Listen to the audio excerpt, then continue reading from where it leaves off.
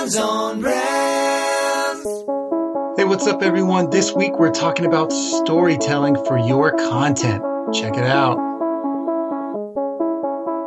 In a world where advertising is ignored, business is exposed, and the only constant is change, how do you build a brand that matters? Welcome to Brands on Brands on Brands, a home for those who think different and push their boundaries. This is where branding that matters lives. Now, here's your host, Brandon Birkmeyer. Hey, what's up? Welcome to Brands on Brands on Brands. I'm Brandon Birkmeyer, your personal marketing coach, and I believe that building a brand that matters is the only way for a business to thrive tomorrow. Thanks for tuning in each week as we bring you the content marketing tactics you need to build your brand, as well as interviews with thought leaders in marketing and branding. And this week is no different. Today's solo show is all about storytelling, how to build better stories with your content. From the beginning all the way to the end, how do you set up and then deliver a good story to your audience? This is both for interview type shows, for solo shows, for the content creators out there that like to be funny, that like to be serious. We have something for everyone in this show today. So hope you guys love it, and let's get going. Brands on Brands. All right. So how do you get better at storytelling? Well, what I'd like to talk about is the structure, the flow for how you go about building stories for your show, for your content, for your episodes. And I like to call it content flow. It's one of the steps in my content marketing strategy, in my content marketing system. It's a part of the system called design. And just like anything else, I think you need to design your flow. You need to design the flow of your show just like you would anything else. It needs to be thought about, and it has to be built purposefully. So let's go through the pieces of that, the things that constitute the flow, the storytelling elements that are going to help you build better content. So the three things that we'll talk about today are what I like to call rhythm, format, and formula. So RFF, rhythm, format, and formula.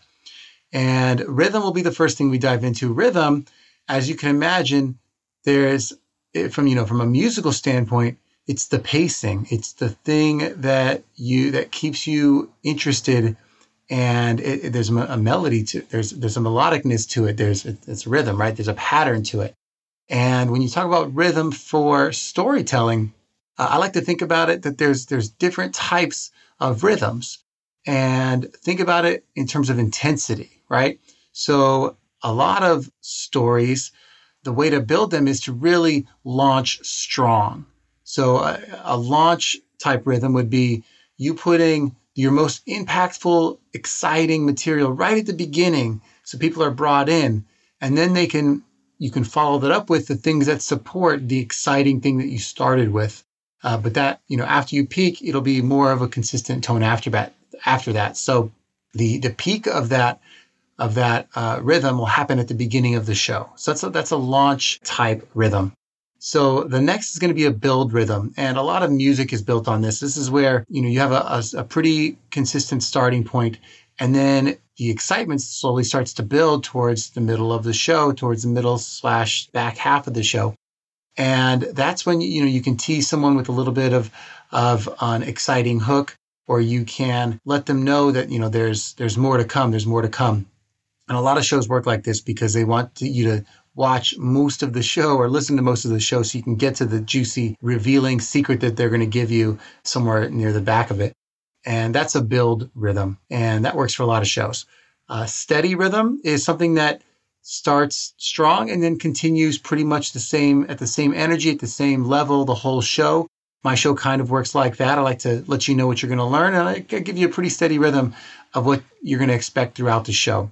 That works too for a lot of formats, especially in an education one where I'm not trying to save a secret. I'm trying to give you tips and education throughout the whole show. So steady works best for me. And then the last type of rhythm is erratic.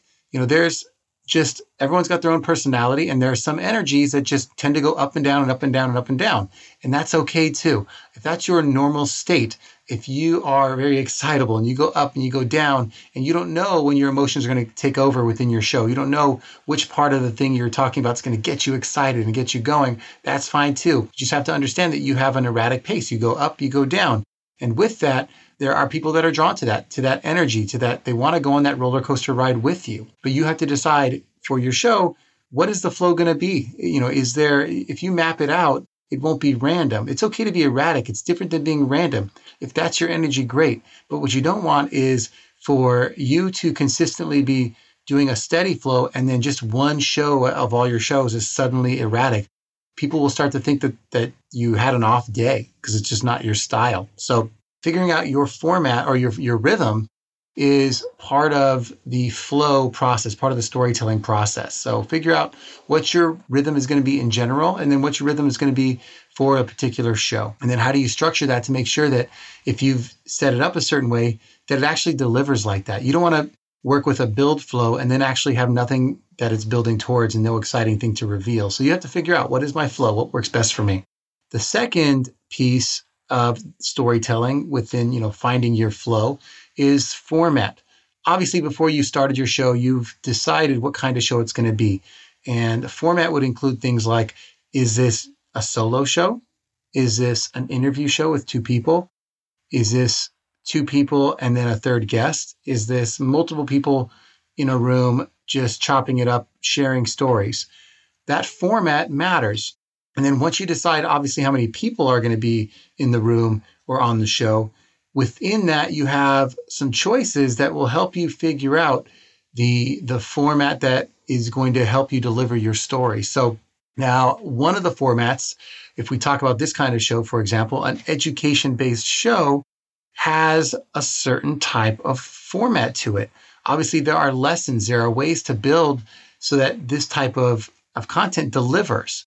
So what I like within an education format is I want to make sure I give you the value and let you know what you're going to learn right at the beginning of the show so that you know this is why you're sticking around. This is what you're going to learn today. Because if I don't tell you why you should be listening, what you're going to learn, then you're not going to know what you're waiting for. You might get one or two wins along the way, but you're not seeing the big picture. So in an education type show, in an expert type show, what I want you to do is see the full picture, get the macro view of what the value is you're going to gain in the show right away, right at the beginning, so that you can figure out if this is a show for you, if this is the thing you want to learn today. Another type of show is a storytelling type of show. And for a lot of episodes of people's shows, they do kind of a behind the scenes, and that's a good example of storytelling. They give you a more personal view into their lives, to what's really happening in their world. And they frame it around giving you some tidbits, some things that are happening, and they do that by telling stories. And those stories can range from things that happened in their day to observations around things that they see in their environment, to deep dives into things that they've read or been thinking about and want to share with you their reflection on that type of content. All of that works within a storytelling type architecture. And if that's your framework, that's great. In an interview type show for storytelling, an example would be for that format, you're going to want to right away with the guests, establish who they are, let people know this is the person I'm talking to so they understand their background when they start to tell their story. And you're going to pretty quickly in the show start asking them questions that lead into that story, that lead into the background of that person. Because to connect with the story that people are telling, you need to understand the storyteller. So it's your job to set up who that person is and where they come from and what their background is, their origin, so that the story makes sense, so that the people can say, is the person that's talking relevant to me? Do I feel connected to that person so that I know if I'll be connected to that story? So it's a different type of setup, and that's all because of the format of your show. The next version of a format would be someone who's giving some type of demonstration. If you're trying to explain to people how to do something, this is very popular content, especially on YouTube, for example. When you give how-to content, you have to figure out what's the best way to give this how-to content that's going to be digestible for the person learning it. Because, for example, if the thing you're teaching needs a lot of visual demonstration, you're going to need to figure out how to do that in the context of your show. If it's video, then obviously that's easy. But if it's a podcast and the thing you're teaching is mostly visual, then you might have to figure out a different way to go about that. You might have to pull out some of the things that are demonstrations and talk a little bit more high level about the concept of why the tool is useful. Or you might just have to give some simple tips on how to get started with that tool. In a how-to format, it helps to frame that within some steps or within which you see a lot online, which is like the 3 simple things or the 5 this or the 7 best hacks for that, whatever the thing is. You have to give some structure to your how-to if that is the format, because the people listening need to make sure that they can follow you along the way and take away some actionable advice from that demonstration. So that's the demonstration type format. And another type format within that contributes to your flow, another one that you could select is a positioning type format. So this is what you would mostly consider as like an opinion story. So people that give their perspective, their opinions, their personal beliefs about a particular topic. There are plenty of shows that are very successful doing that. And to set a show up like that, you need to basically be able to state your argument right off the bat and why it's a topic that you wanted to talk about today. And then the rest of the show is going to be formatted around supporting those arguments. You have to come up with the things that support them, because just giving opinions is fine, but if you don't support them, then no one has any context for why you believe those things, and they can't decide for themselves if your position is something that they agree with or disagree with, because they don't know why you have that position in the first place. And even if they disagree, it's nice for someone who disagrees with your position or opinion to know why you happen to feel that way, so that at very least they can empathize with how you came to that conclusion or why you hold that belief. So this format part of storytelling is really important, because the way you frame every conversation should directly derive from the type of format that you choose. So that's something to think about. When you're trying to come up with a strong flow for your show, you have to come up with, okay, based on the format I'm delivering, what is the best way to structure my content? And that structure is the format that we're talking about today. So we've covered rhythm, we've covered format, and the last piece of this flow, of this storytelling architecture, is what I like to call formula. And I'm going to call the formula that we should be using in general, I call it hook, line, and sinker. And the first piece of this is the hook. As you've noticed, as we've talked about the other examples today, a lot of them talk about how do you start. And the hook is, in a storytelling fashion, the hook is how you start. What are you going to do to start your show that sets up the rest of the show? And it has to take into consideration your rhythm. It has to take into consideration your format, like we've talked about. So the hook is the beginning of the show. And some ways you can approach setting up your hook are, you can start with the story. You can start with the story that demonstrates in an interesting way the thing you're going to talk about that brings people in. You can start with some type of belief or myth that is common that you are going to disagree with, that you're going to bust the myth. And once you start with that kind of hook, people are interested. They want to know, well, that is what I thought I believed. Why isn't that true? So, you're setting up something at the beginning that busts that myth. Another type of hook that you can start your show with is what I call the transformation hook. So are you going to let people know that by the end of this show, the thing that they didn't know how to do, they'll know how to do, or the thing that they were struggling with, they're not going to be struggling with anymore. The person that they used to be will be a different person after hearing this. Whatever that thing is, these are all types of hooks that the entire goal of the hook is to capture interest. And if you can capture interest at the very beginning of your show, because you've hooked them with either by stating exactly what the value is going to be, by telling a good story, by busting a myth, by guaranteeing some kind of transformation, whatever that thing is that you've done to hook their attention at the beginning of the show, is part one of the formula for building a strong show flow. So the beginning part of it is called hook. That's part one of the formula. Part two of the formula, I like to call line. Again, it's hook, line, and sinker. And for line, this is going to be the body of your content. What are you going to do in the middle of your content that supports the hook, that fits your format, that stays on rhythm, and helps your readers stay engaged, your listeners or viewers stay engaged to your content throughout the middle of the show, which is the bulk of the listening. What you don't want to do is have people tune in and then drop off immediately. Maybe they were into your hook, but then they started listening and they weren't following. Your flow in the middle, your formula wasn't followed. If you don't have a strong line on your hook, line, and sinker, you don't have something in the middle, the body of your content doesn't deliver, it doesn't follow this formula, people are going to leave. So here's a couple of formats that are very standard for the line section, the body section of your content. And the first is you can do a simple essay style body of your content. So think of it like this. Anytime you wrote an essay in college, you would start with your introduction, your main point that you're trying to make, your main argument, and then you'd have to support it with 3 main points. And those main points you would elaborate on and you'd give examples and you'd dive deeper on. But there was 3 simple arguments that supported your main thesis. And the reason you'd stick to 3 is because when other people try to remember the thing that you taught or talked about, it's easy to remember things in 3s. And beyond that, you tend to lose track of all the things along the way. So stating 3 simple supporting points and then elaborating is helpful.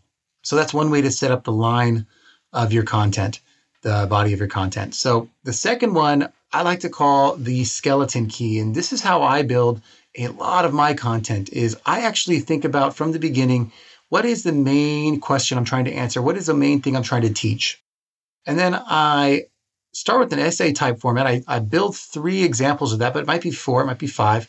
I build 3 or 4 key concepts that are the most important pieces of my main topic. And then I elaborate in the way a book would elaborate. I say, okay, well, if these are my 3 main points and I had to answer the main questions of each point, what would be the titles of those topics? And if you start to think about the way chapters are written in a book, there might be 8, 9 chapters, and each of them are supporting a larger point, but they are natural breaks in the flow of the content. So the skeleton key for content, it's what I like about it, and the reason I call it a skeleton key is because it almost unlocks every door. In other words, any type of piece of content you can think of usually has a main subject, and then you can elaborate on that subject in 3 ways. And then everything you elaborate on, you could take a step further with each of those individual things and elaborate another 3 ways. And then each of those can go deeper. So it becomes this massive pyramid, or the way I like to think of it is every door unlocks 3 new doors, is a room with 3 new doors in it. So you keep walking into new rooms with new doors.